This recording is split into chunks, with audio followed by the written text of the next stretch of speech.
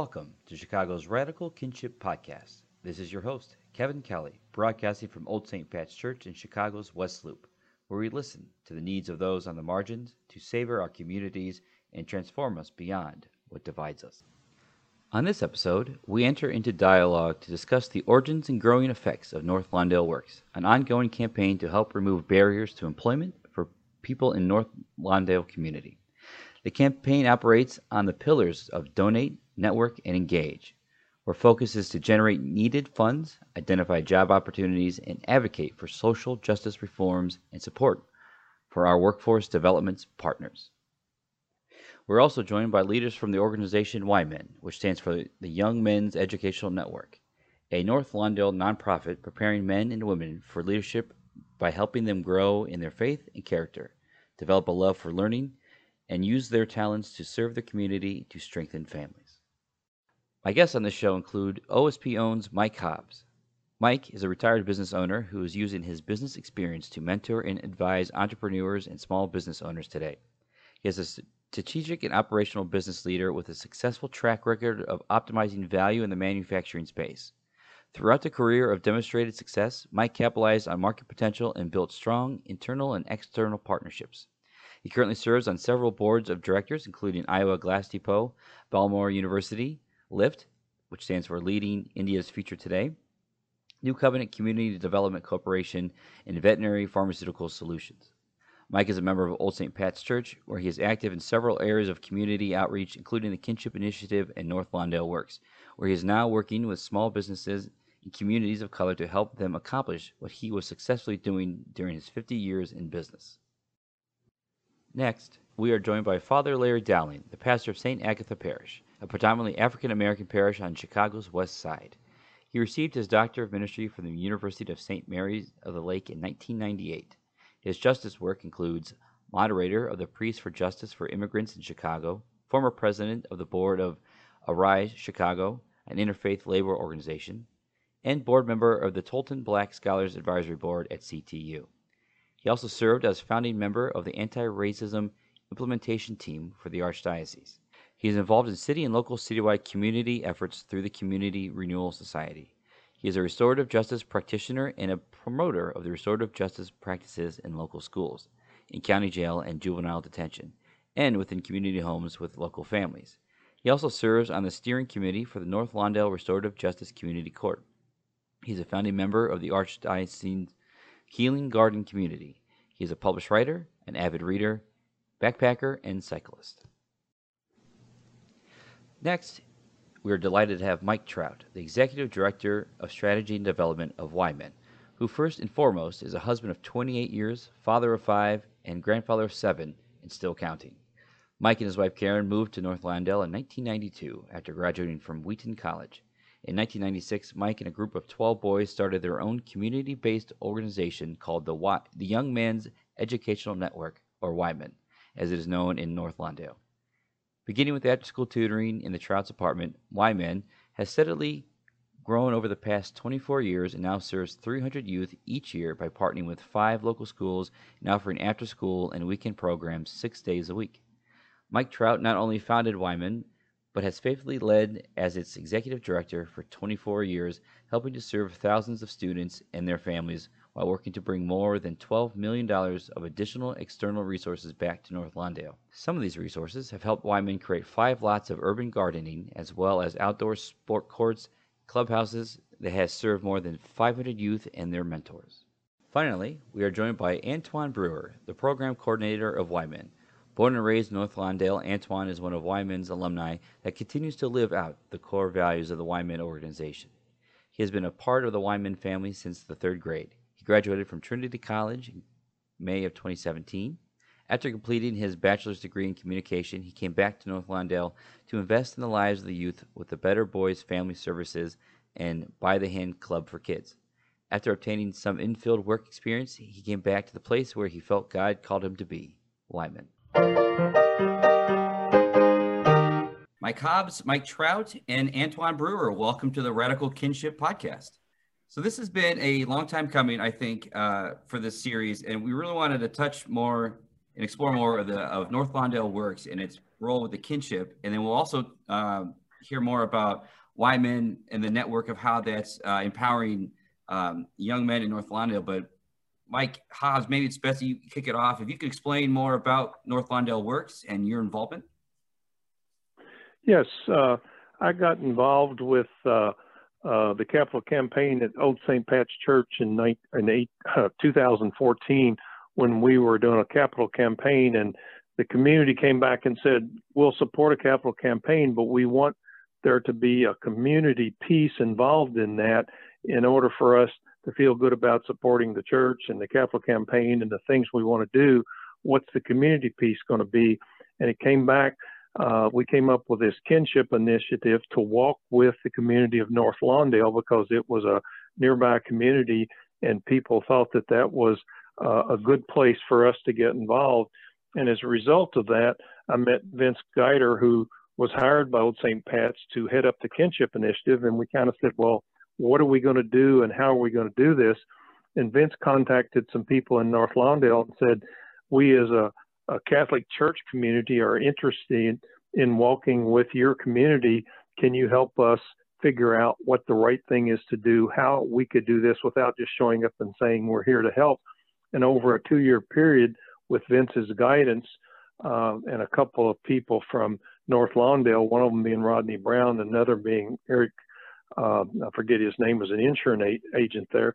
We met once a month for a couple of years and said, you know, how do we do something that brings meaning to the community of Old St. Pat's, and how do we walk with North Lawndale?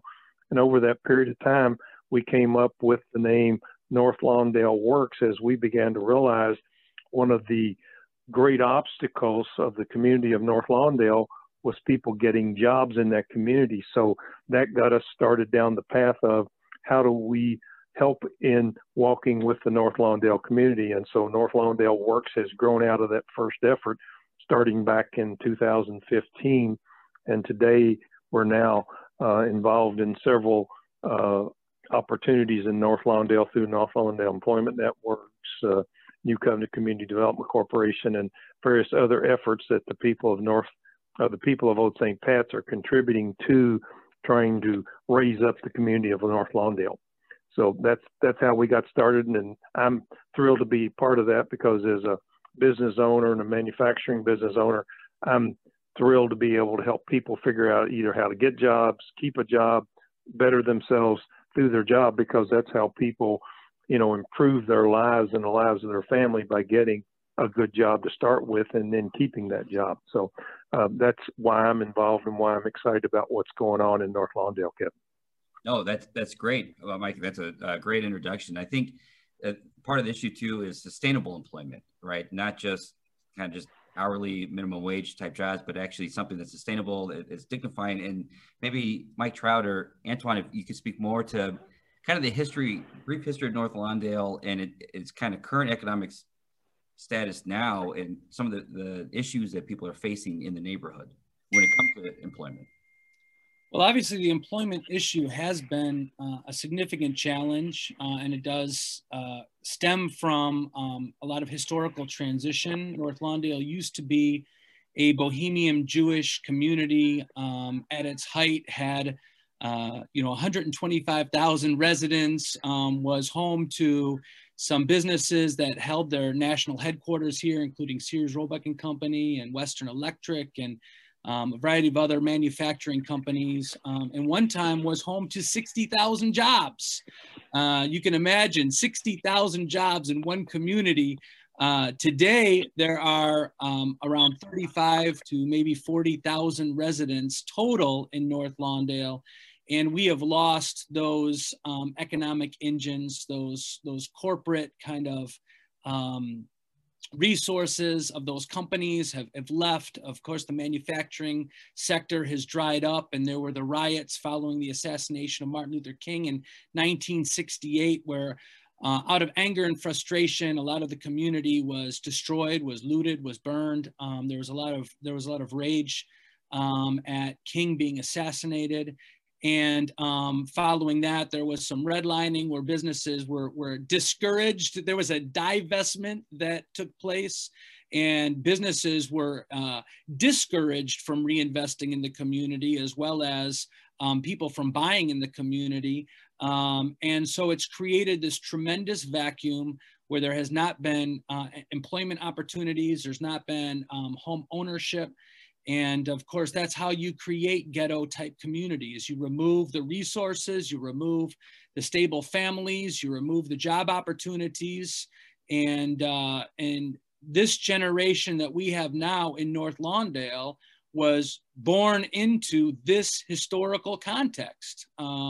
They are not the reason why there's struggle in North Lawndale. They have inherited this struggle.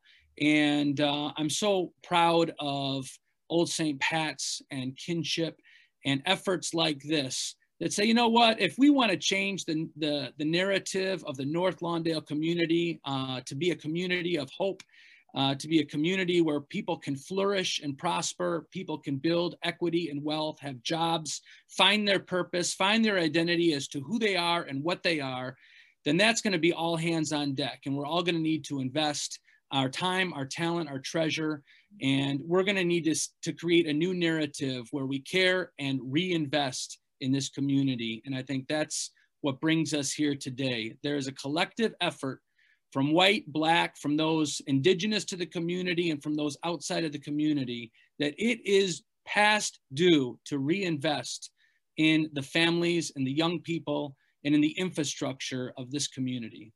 Oh, that's great. And there's a lot to unpack there. So now, especially the community building of, it's both members that live in North Lawndale, people from Old St. Pat's and people from outside coming together. And it's definitely, there's been an eye or a turn to, again, what companies and corporations can do and local businesses kind of helping support that out.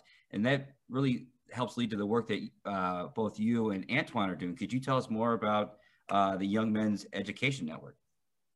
Go ahead, Antoine. So YMAN, the Young Men's Education Network, has been around since 1996. It was started in Mike's basement.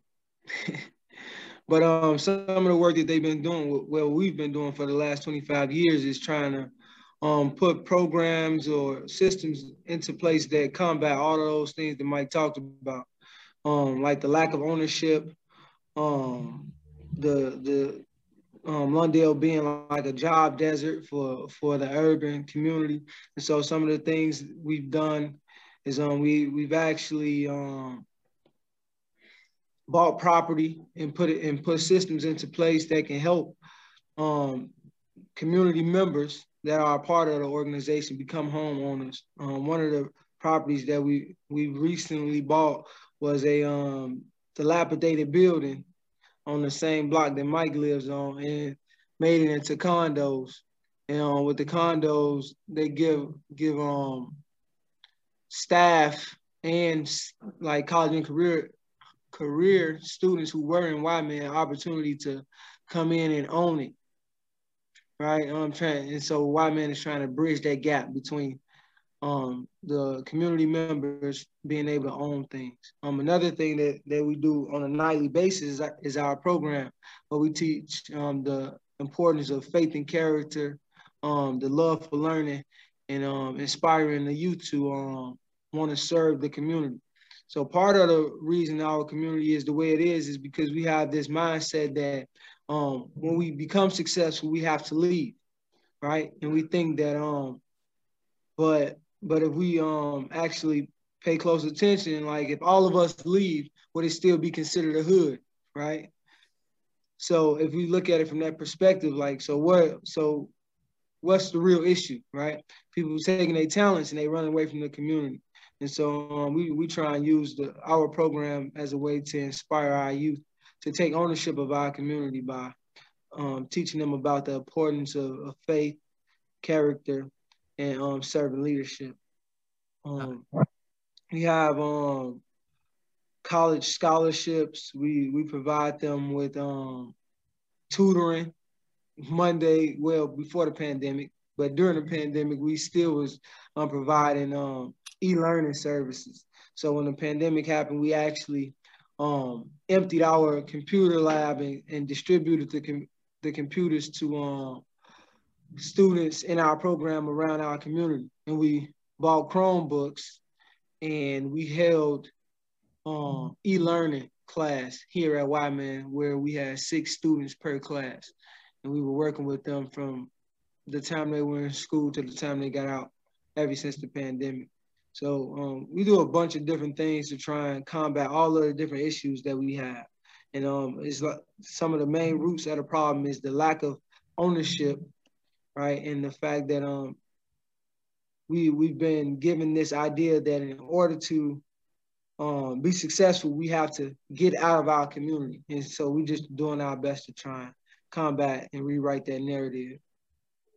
Oh, that's been fantastic. And I think part of that too, and the ownership, home ownership particularly, is very important because it helps bridge that gap of generational wealth that exists. You know, Mike Trout, you did a wonderful job of explaining the history of North Lawndale. And I think one of the things too is like the war on drugs, right? And it has also impacted the community, right? At one point, 12% of Illinois inmates were all from the North Lawndale region, and like that just continues to create a pattern of inequality, and it takes that plight away from employment and ways for people to kind of re-enter the system. How have you seen issues, you know, having somebody with a felony on their record, the lack of education, or other issues that people have faced that have barred them from being able to maintain employment, other than just having jobs that, you know, there in the community? Yeah, when my wife and I moved into the neighborhood 30 years ago, and when we moved in, we were amazed at the percentage of men from our community who've served time in incarceration. And the policing, the over-policing has really hurt significantly African-American families and separated the family unit. So obviously dealing with the kind of prison industrial complex and the way that the criminalization of African-American males especially has been a main concern, and was really the impetus for starting the Young Men's Educational Network, which started out to be a strictly fraternal male enrichment program, which is now morphed. So now we have young women in our program and we have a girls program. So the name is a little bit deceptive, being the Young Men's Educational Network. We are doing collaborative work with our sisters. And partly because we realize that the absence of a positive male role model or an active father in a family affects boys and girls. And it took us a while to get to the girl side of things, but the girls let us know that there must be equity in these organizations that we have. So we finally realized that to light another candle doesn't diminish the candle that we currently have. And so it's really exciting, the work that we're doing with both the young men and the young women. But yeah, you know, we're working on a lot of different fronts to help those that perhaps have made mistakes, those that do have a record, move forward. And there's great organizations like the Lawndale Christian Legal Group that, you know, advocate on behalf of getting expungements and dealing with past mistakes so that people can write, you know, a beautiful next chapter for themselves and their family. Oh, that's great. We're always highlighting the work that Cliff Nellis and his team are doing at LCLC. I think at this point we've mentioned them in every podcast so far. But no, it's good to see that, you know, that's just one arm of it, like you said, of being able to bring people back in the community. To you know, you're not a bad person making decisions. You're a person who has made bad decisions in the past, and it's like to overcome that and to, you know, to not carry a life sentence, and essentially after you've served your time and be barred from, you know, just again a chance to be able to make a sustainable wage to support your family and to then have that recidivism.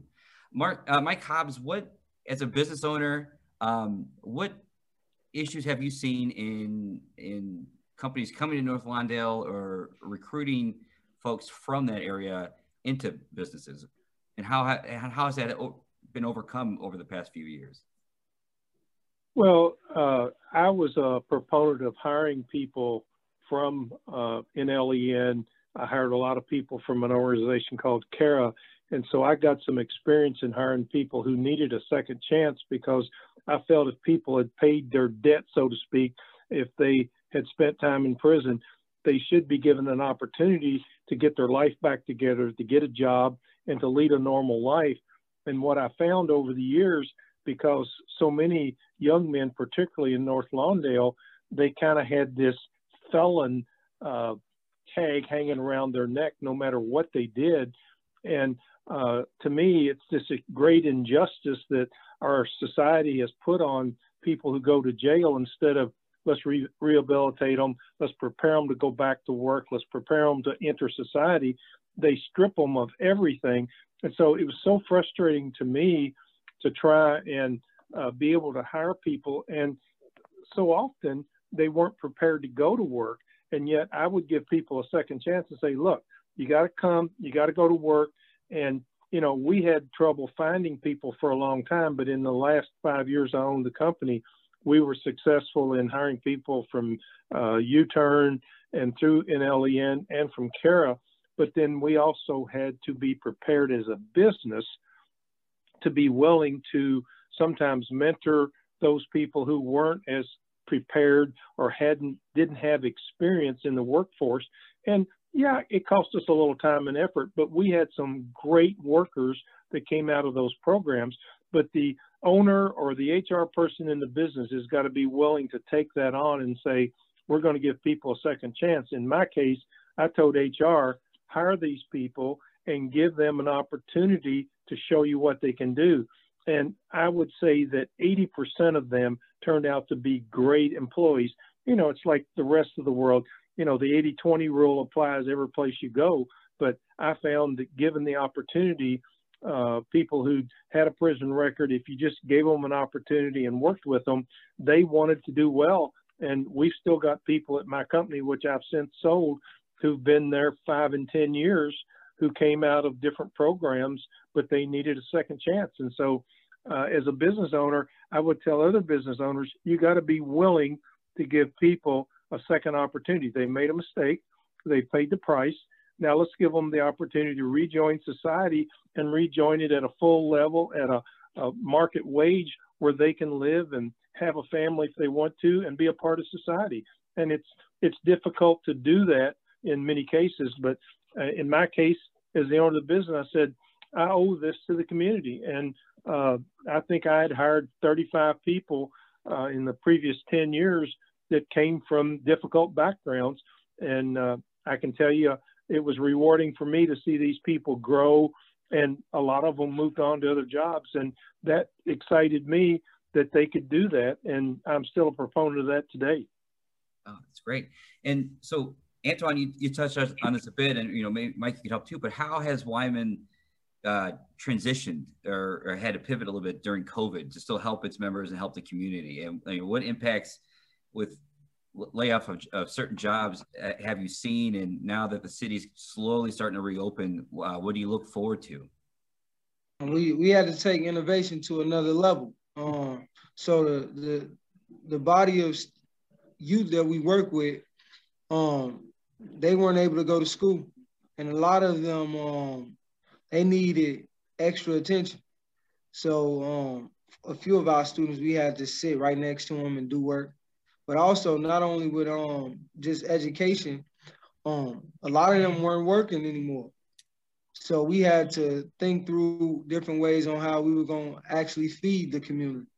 And so now we've on a weekly basis, I think, what is it, Mike, like 250 to 300 families get fed, because we doing door-to-door deliveries. We do a soup kitchen on Wednesdays.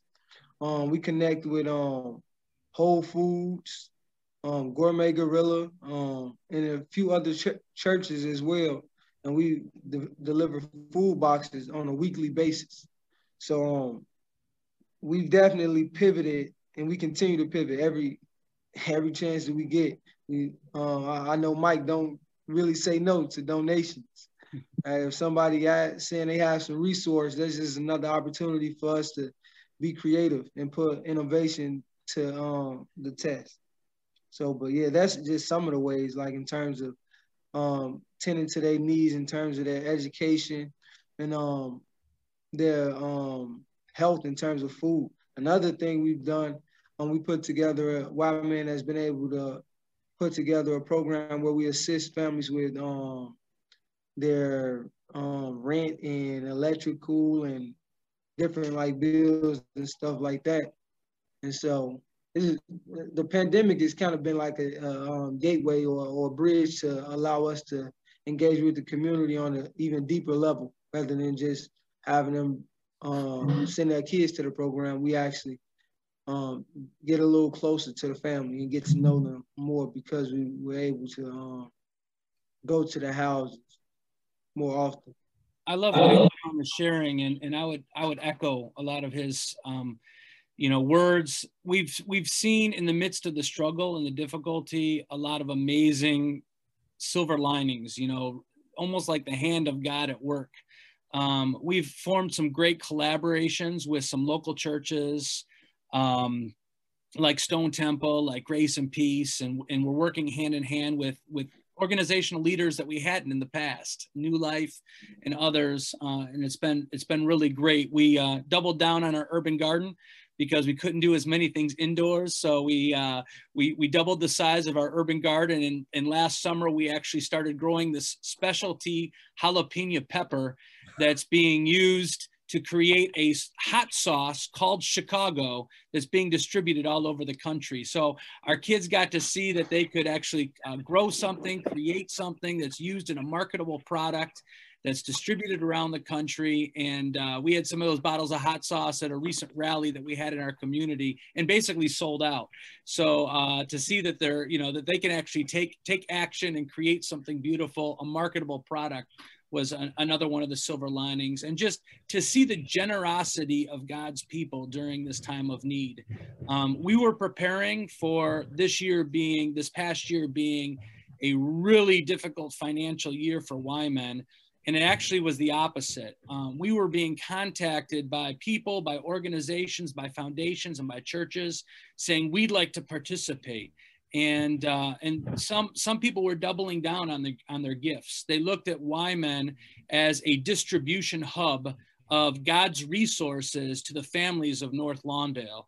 And that's what we've been doing. We get the joy of giving away and supporting and distributing, whether it's food, and now we've got bikes, and we've got PPE, and we've got this rent assistance and utility assistance that Antoine's talking about, and even supporting some of our local businesses in the community and bringing them additional business. So it has been, I think, the most energizing 18 months in our 25-year history. So while it's been a struggle and it's been difficult, we have been energized in new and creative ways to become more collaborative in the way we do our work.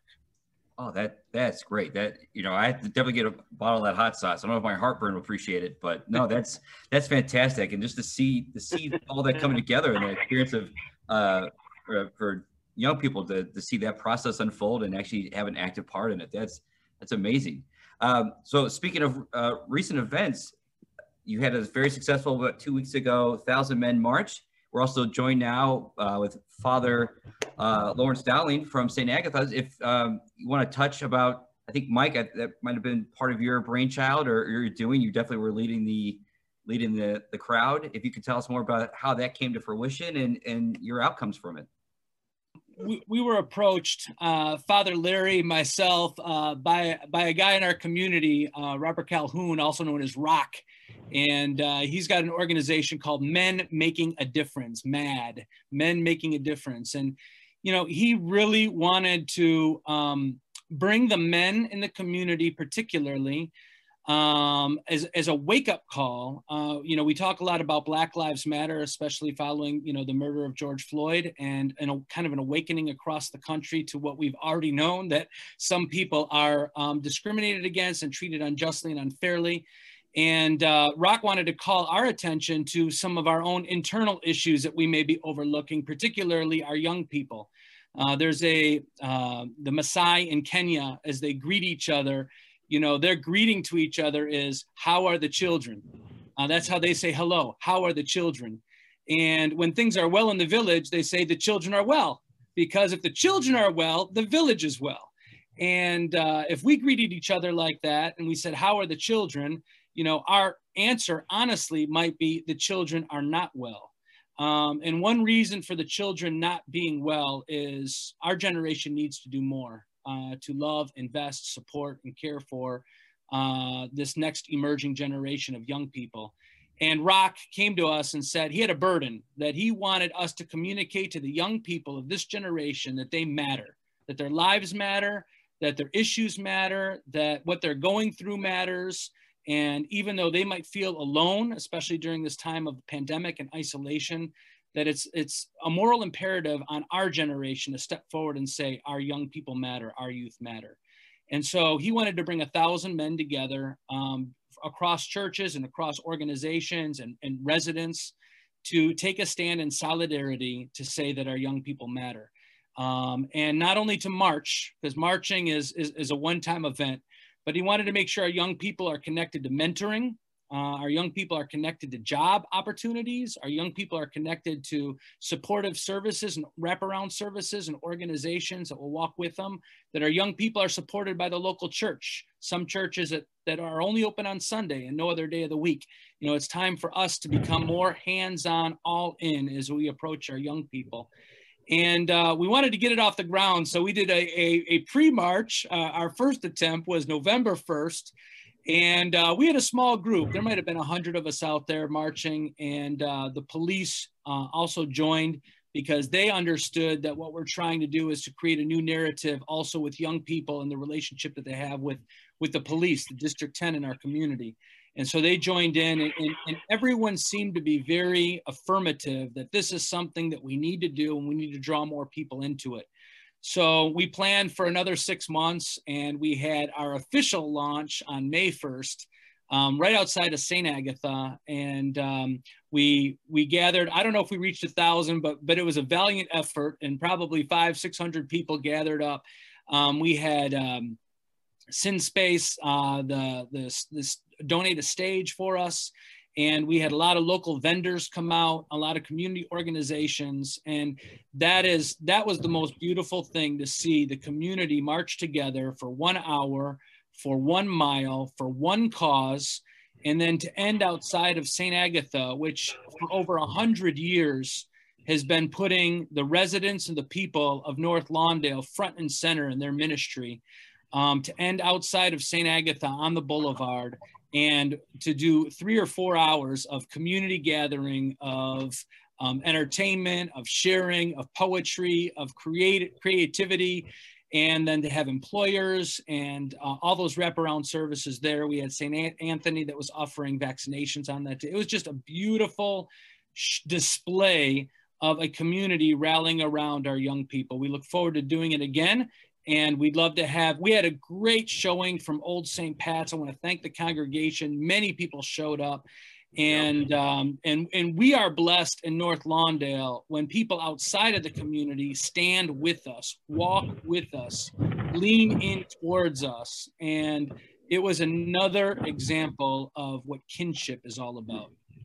Absolutely. And I think I was fortunate enough to be part of the march, and it was just a beautiful day. But the most impressive part was, like you said, at the boulevard at the end, of just the different resources and things, and people coming together in the community. There was even some great tacos, I remember, of just having that kind of that community experience together, the poetry, the music, and just that be able to share together. It was just a beautiful thing to see. Now, is this something that we hope to continue to grow and continue to see going forward, be a yearly event at least? Mm-hmm. The other thing I can add, if you can hear me, is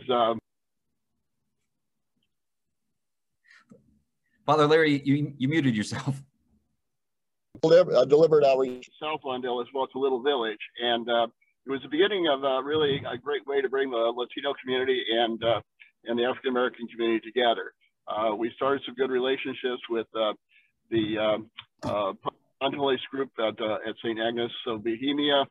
We started a great relationship with Central States SIR, with the Midwest Latino Chamber of Commerce, and with the Little Village Youth Collaborative group as well. So it's just a great way to bring the two communities together that are often divided, or divided from the outside oftentimes.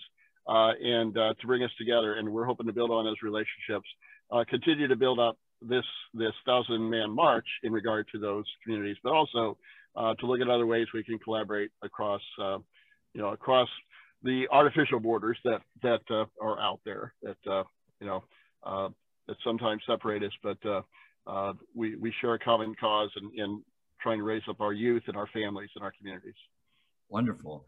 Well, and I'd also can I add one more thing on there? I'd like to add that, we talk a lot about jobs, and of course, giving people meaningful work is critically important.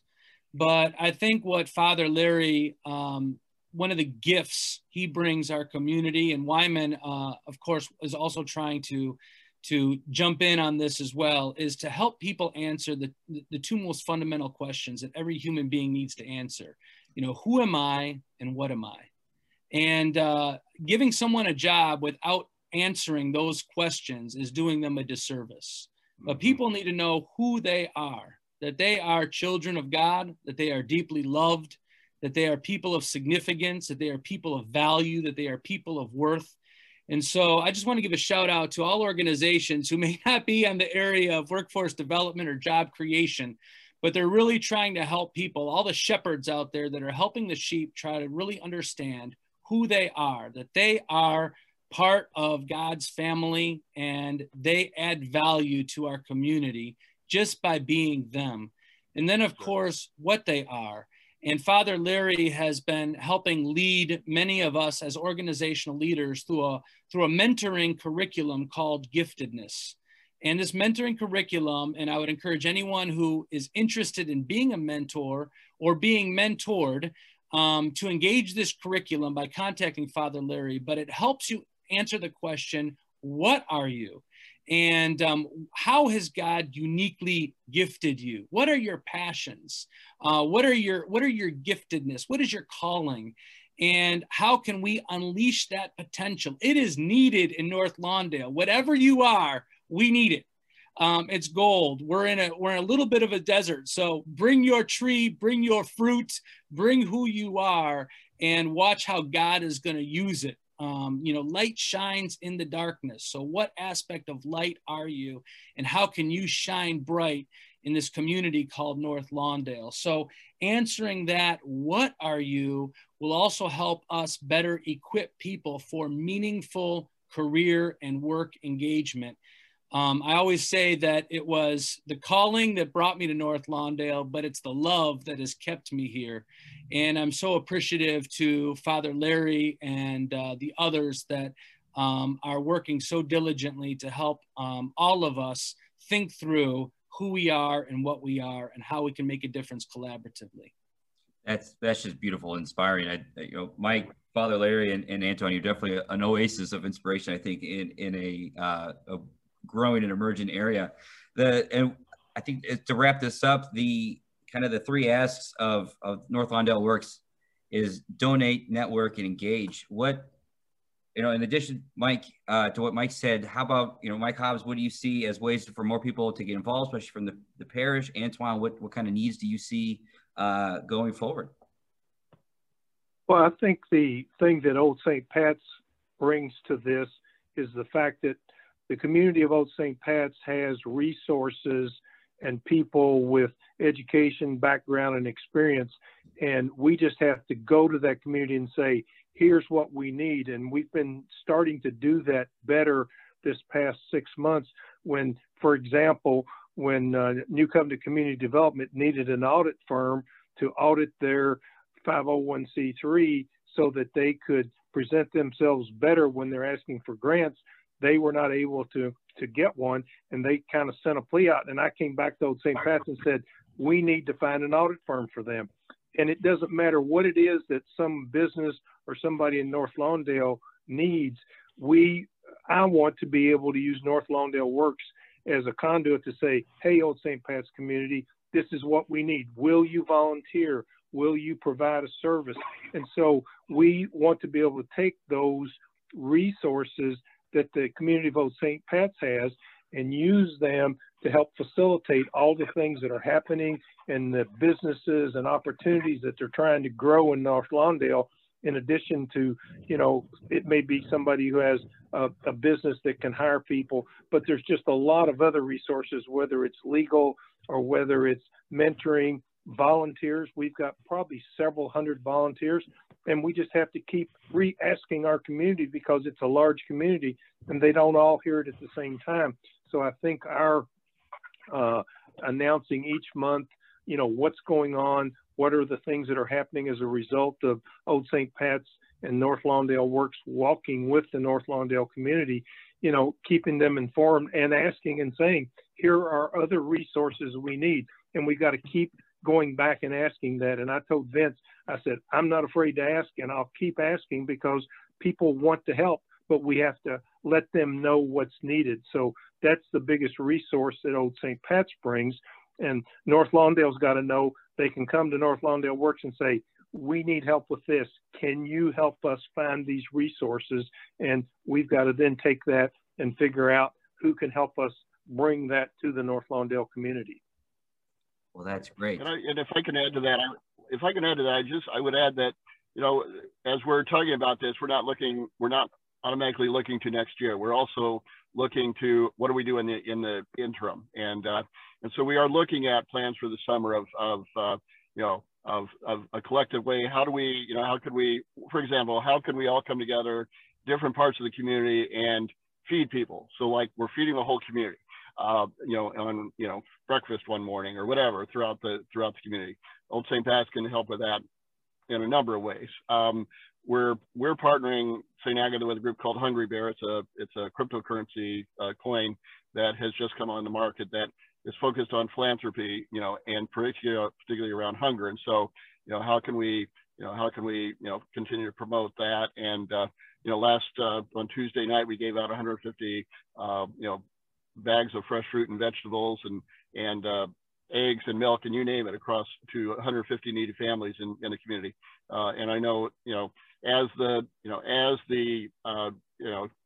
subsidies, decrease from the government in terms of food outreach, and as food prices increase, there is a great need for that. But along with that, how do we, not only feed people, but materially, but how do we feed them in terms of their spirit and intellect and all those different things? And Old St. Pat's can be a big help with that. And in those lines too, part of that is Old St. Pat's has been helpful with My Brother's Kitchen as a way of giving back and volunteering. And I know a lot of our members have helped out that way. And I think once this COVID thing finally goes away, be looking forward to getting back into and helping out more in different ways.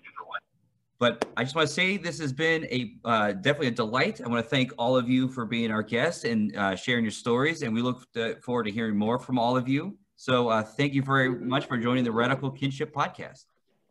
Thank you. Thank you. Thank you. Thanks, Kevin. Thanks a lot. Next, we continue in dialogue with OSP owns Mike Hobbs and special guest Martana Wilkins. Martana shares his experience growing up in Chicago, serving 8 years in prison for armed robbery, and the challenges he faces in seeking employment after being released. Martana shares the struggles of finding a job before and during the pandemic and the added stress of having a criminal record that still follows him long after his sentence. Martana also discusses his quest to go back to school and to start a not-for-profit, Modest Ways, to aid others facing the same setbacks he has. Okay, Martana Wilkins and Mike Hobbs, welcome to the show.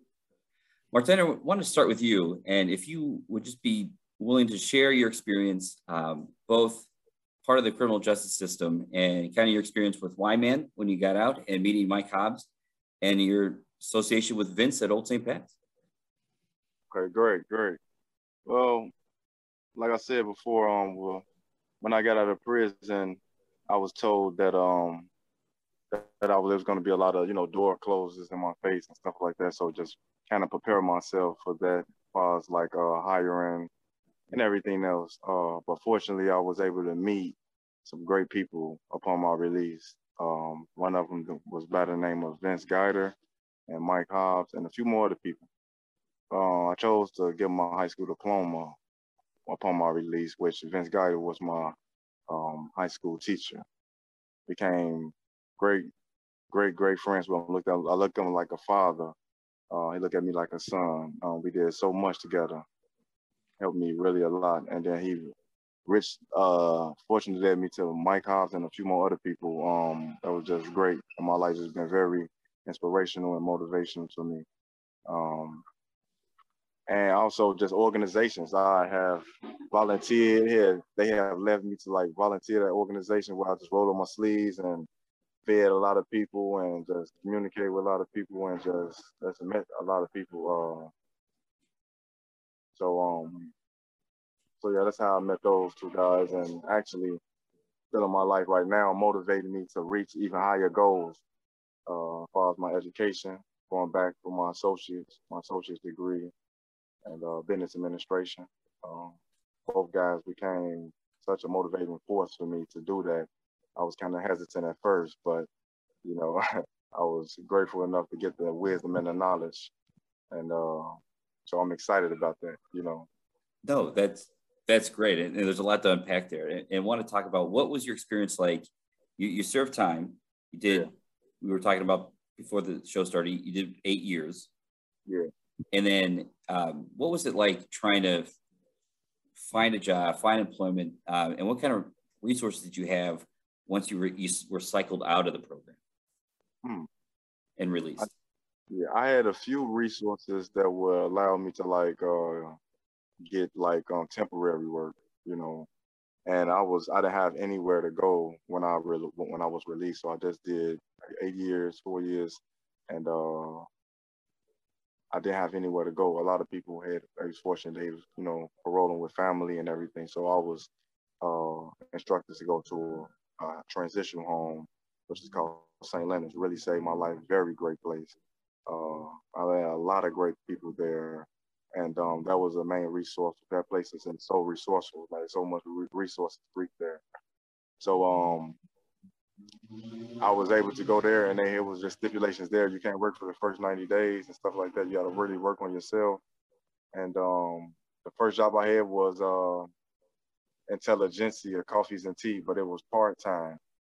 And by me living in a transitional home, you're not allowed to work during programs. So it was conflicting with the program. And so I was only able to work part-time. I wasn't able to work full-time. But the company went out of business. And I was just working stuff like dishwashing jobs. This real late jobs, dishwashing gigs and stuff like that. That was going on interviews for better jobs, you know, such as like janitors for schools and stuff like that. And then one look at my background, once they put my background, it's sorry, we can't, you know. So now I have to go right back to the drawing board. I just wasted probably 2-3 weeks of, you know, because trying to get a job it's like having a job, you know. It's like you're trying every day. Your wife or your girlfriend wishing you well, your family, you know, is financially, you know, in trouble. So it's the burden is on you as a male, you know. That's gonna be pretty frustrating to get to that point. You know, you're lucky enough to get an interview, right? And then you're trying to you get through those stages, and you've also served your time, and you're trying to move your life in a better direction, and then to have this just setback every time. Yeah, it's a long walk back to the bus stop. It's a long thought back, because you're thinking like you're going there with the hopes of you already jittery, you're probably stumbling over your words. You got to practice over. You got to do more than what the usual person would do for an interview. You got to readjust. You got to constantly learn, you know, say your lines before you go in there. I was doing all this type of stuff. And it was just for jobs like just a janitor job or anything like that. And I was just told I couldn't do this for 10 years. You know, you can't do this for 10 years because you did this crime, even though you served your time. You still have to wait 10 years just to, you know, anything. So it left me to just think, do I go backwards or do I go forward? You know, and if you don't have enough people in your corner like Mike Hobbs or Vince, I'm just going to examples, then you're going to be going backwards. No, you know, you bring up a good point. Interviews are nerve-wracking enough as they are, and to have that extra struggle, just, you know, not knowing, or that the uncertainty if this is going to work out. Mike, I'd be curious to know how you and Martana met and what your experiences have been like together. Well, the first time I met Martana, we were attending an event at St. Agatha's, and I think he had come to that event with Vince Geider, and Vince just introduced me to him, and I talked to him for a few minutes, and I don't remember all the details about that event, but there was a gathering of people from Old St. Pat's Parish and St. Agatha's getting to know each other and learning more about the community around St. Agatha's, which is the North Lawndale community. And then I met Martana one other time, and I don't remember where it was, and didn't really have a conversation or anything, but in talking with Vince at different times, I knew he was mentoring Martana. And 2 years later, a few days before Christmas, Martana called me and said, "Mr. Hobbs, I'm living on the train." And I said, "What does that mean?" And he told me that the home he'd been living in, he had been asked to leave, and he didn't have any place to go, and he didn't have any money, resources, or whatever. And it was about, I think it was 4 or 5 days, might have been 10 days before Christmas. And so we talked for a few minutes, and I agreed to give him some cash so he could eat and take care of himself. And that started a longer term relationship, which was 2 Christmases ago. And I continue to check in on him and support him, and I've encouraged him to go back to school while he's in this kind of desert where he can't get a full-time job. I said, if you do nothing else, get some education, because that's a gift you give yourself. So I've been one really encouraging and quite honestly pushing him to do that so he can make himself more desirable, hopefully for a future employer. And at the same time, hopefully as this time passes, maybe the opportunity will come to somehow get rid of that felony conviction he's got, so that that's not the first thing people find out about and then say, we're not interested. My goal is eventually for him to be this presentable person, so somebody really wants to hire him for what he is and who he is, and not hire him because, well, he's a felon, and, you know, we hire a few of those people. So he's a bright young man that stayed clean since he got out of prison, and I'm so impressed with that. And all of the issues he's dealt with growing up, I just can't hardly begin to comprehend the lack of family and support that a young man has dealt with, and still continues to live the straight and narrow in my vernacular. I'm impressed with that. So I think very highly of Martana because of his ability to live through these difficult times and yet not go back to the life he had before and get himself in trouble. It's impressive from my point. No, that's great. And Martana, we were talking, would you like to share what your dreams and hopes are with school, what you're currently studying, and where you want to go from here, and to help people that in similar circumstances that you've gone through? Yeah. So my dream right now, ambition right now, is to be my own, say, program of operations, transitional home, trying to help someone, you know, that just don't have anyone to go, don't have anywhere to go upon release. They can come to it's a modest house, you know, and it's Modest Ways organization, but it's modest house, transitional home. That's far-fetched, but that's my dream. That's my, you know, what I'm drifting towards. So just to really help someone like someone helped me, to really give back in that way, to really stand at, you know, the hand. So that's something I want to do, and I just feel like it's just what the programs that was just in there was very effective too. I never had anyone to like sit down and we discuss meetings like that. Like, I value that. So that's something I want to bring to my house one day, you know, because I know so many people that gain wisdom from that type of circles and reflection. Like, it's helped me to realize a lot, you know. But if I didn't have that place to go to, then I was forced to do another 3 years. So I would have to do my whole term. I would have had to do the parole time and everything if I didn't have that place to go to. So No, it's great. They call it max out.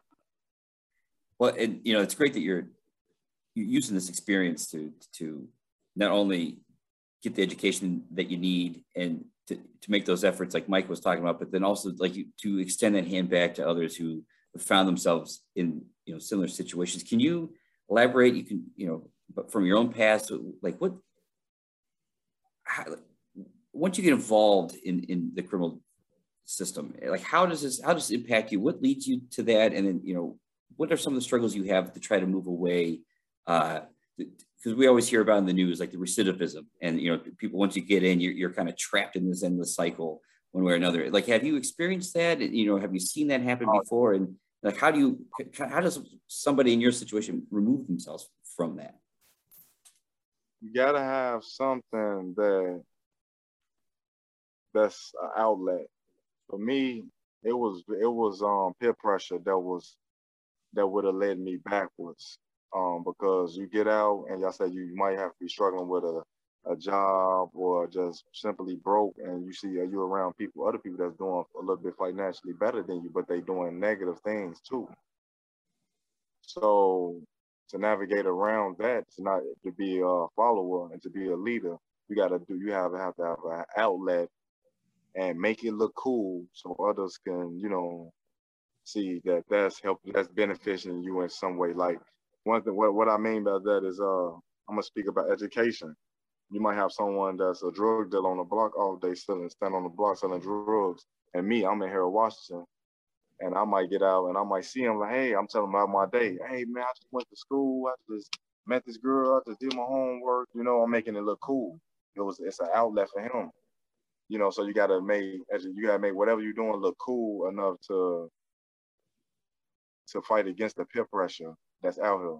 And then for some people, it may be sex, it may be cars, it may be, you know, you might see, it may be drugs, it may be anything, you know, but you gotta, to navigate around that I was very grateful to have someone like Mike Hobbs and Vince in my ear, you know, calling, checking in on me. I was married before, but I'm divorced now. So a lot of holidays that just passed, it was it was just me. But it was Mike Hobbs, the one that was calling me, and Vince, mostly Mike Hobbs, and calling me, hey, how you doing, Martana? It's Easter or it's Christmas. I'm just calling, checking in on you, you know? And I ain't just saying that because he on the phone, but just like it was times like that was all I had, you know? That was the only person that's calling me. So it's like, whoa, that was the outlet. It's more, this person is rooting for me more than, you know, somebody on the negative side is. So it's an outlet. I got to connect this source with mine, and I gotta, you know, so you gotta just be, you know, so I learned to be crafty in that way. But it was very hard. It was like, cause you seeing people like 19 years old, Maseratis or BMWs, and you like, what in the world is I'm doing wrong? You know, and they doing negative.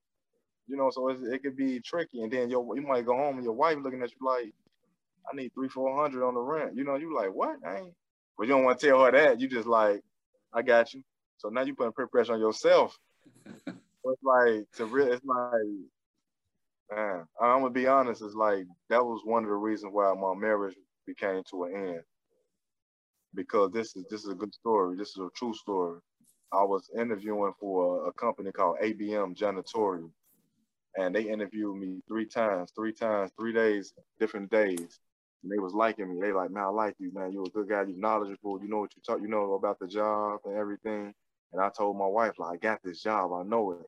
We was 2 months behind on rent. And it was just, she was really looking forward. It was just, man. I went there for the last time, and I was like, look for an email. And we're going to tell you come in, and we're going to meet you. You're going to meet this guy. I never got the email. So I called it. I was emailing the guy, like, hey, what's going on? He's like, oh, unfortunately, we went with another guy because of your background. And I was like, whoa, if I would have never reached out, I would have never knew. So I was forced to face my wife, that's like facing a judge. You know, if anybody know, that's like real hard to do. Like, I ain't got it, you know? and it wasn't the same after that, you know. No, yeah, it's sorry to hear that, but it's, you know, good for you, and for that, you see the negative. I like how you put it that way. There's the negative action, and there's positive action, and that positive one is just never as quick as we would like for, you know, for that to kind of get you where you want, but especially all that pressure you had to put on, that was put on you, and then, like you said, you put on yourself because you want to be a provider, you want to take care of yourself and for your family, but you just keep having this constant battle and constant struggle.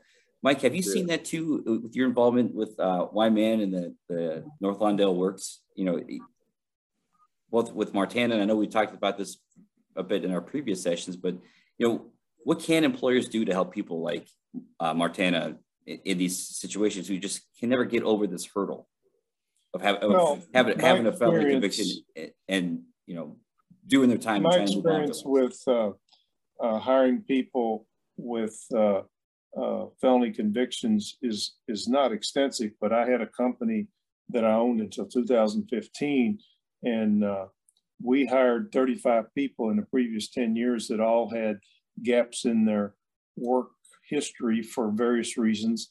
And in that group, there were a few people, 2 or 3, that had felony convictions, and we took them on and said, you know, we'll give you an opportunity, and if you make it, fine. If you don't, it won't be because we didn't try. And then we had a lot of other people that we hired that were probably were drug addicts, or I don't know all the details of them, but they had some personal problems for any number of years and then had trouble getting a job. And the CARE organization here in Chicago came to me and said, would you be willing to hire people? And I set it up and said, we'll give them a chance. And, you know, if they work, it's great. And I told them, I said, when they came in, you know, I want you to succeed. And if you can get a better job in a year or 2 or 6 months, that we'll recommend you if you've done a good job here. So when I met Martana, you know, I thought, well, why wouldn't somebody hire him? If I still had my company, he'd be working for it. I can tell you. But I sold it in 16.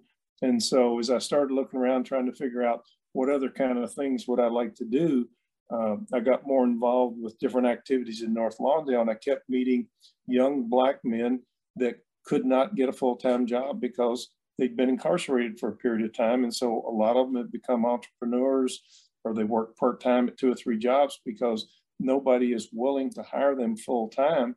And I just find this very difficult because they paid their time and they're good, decent people, and they're saying, give me a chance. And yet there are very few companies that are willing to do that. So my interest now is trying to help people either get an education or get a job through training and whatever it takes, because that's what makes the difference in people's lives, particularly young Black men who in North Lawndale, there's about 35% unemployment. And it's mostly males from 20 to 35 years old. And there's a lot of interest going on in that neighborhood, and prison reform and all these things. So in retirement, it's one of my interests is in trying to help young people make a better life for themselves through both education and helping them get a job. No, that's great. And, you know, thank you both for, you know, sharing your time and your experience about this. Martana, just leave it with you. What inspires you? What can we take away to, you know, that keeps you going, keeps you motivated? And how can we as a community, you know, help you and people in your situation, you know, keep moving forward together? What inspires? I think one thing that inspires me right now and keep me going, the fuel, is rehabilitation. Like just turning myself, just not realizing that, you know, it wasn't gonna always be bad. You know, I tell myself that, like, because I used to always think it was just gonna be just, man, rough. I had a rough hand in life, and not to throw a pity party, but I just had a rough hand. So I just, you know, just realizing now that stuff is just like looking better. Like, man, you know, I can go on my front porch and get the paper off the stairs. I can, you know, sip coffee while I could do the stuff that I finally been wanting to do. Like, and to other people, it's like old tactics or whatever to survive. But to me, it's just like stuff I've been wanting to do. just flip open a laptop and just with a button up on, look sophisticated. You know, like I could do that type of stuff, and I can be coming from work or rushing to school.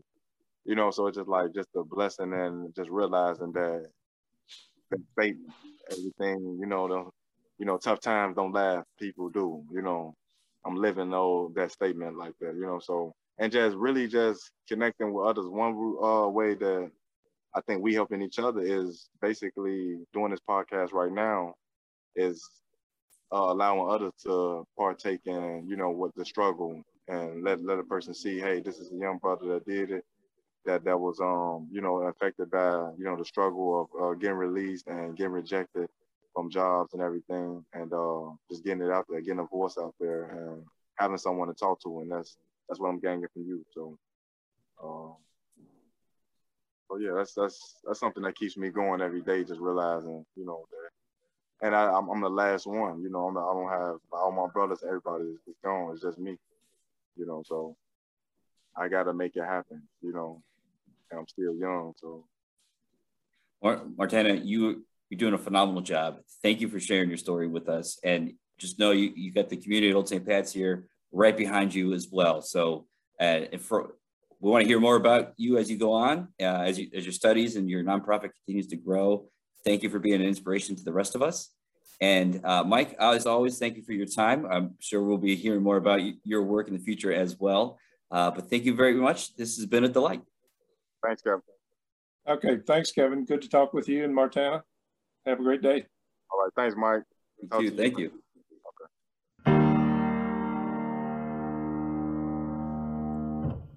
We now live in a time where billionaires can blast off into space, and while Martana and others who are still prisoners in a way long after serving their time struggle. This is a reminder of President Richard Nixon's first inaugural address on January 20th, 1969, where he said, "We have found ourselves rich in goods but ragged in spirit, reaching with magnificent precisions for the moon but falling into ruckus discord on earth. We are caught in a war, wanting peace. We are torn by division, wanting unity. We see around us empty lives, wanting fulfillment. We see tasks that need doing, waiting for hands to do them. To a crisis of the spirit, we need an answer of the spirit. To find that answer, we need only look within ourselves." Yes, I was also surprised to quote Nixon, but his words on being human bring to mind Brian McLaren's book, We Are the Road by Walking, where he holds, "It's a good and beautiful thing to be an image bearer of God, but it also is a big responsibility. We can use our intelligence to be creative and generous, or to be selfish and destructive. We can use our physical strength to be creative and generous, or to be selfish and destructive. We can use our sexuality to be creative and generous, or to be selfish and destructive. We can use our work, our money, our time, and our other assets to be creative and generous, or to be selfish and destructive. Think of your hand. It can make a fist, or it can be extended in peace. It can wield a weapon, or it can play a violin. It can point in decision, or it can reach out in compassion. It can steal, or it can serve. If first the creation story is about the gift of being human, the second story is about the choice all humans live with day after day. To be alive means to bear responsibility of the image of God. It means to stretch out your hand and to join in God's creative healing work." Thank you for listening to Chicago's Radical Kinship Podcast, broadcasting from Old St. Pat's Church in Chicago's West Loop. This is your host, Kevin Kelley, and I would like to thank all of my guests for joining me on this episode. This podcast was made possible by the support of OSP's parish staff, and particularly Vince Geider and Kayla Jackson. Thank you for listening.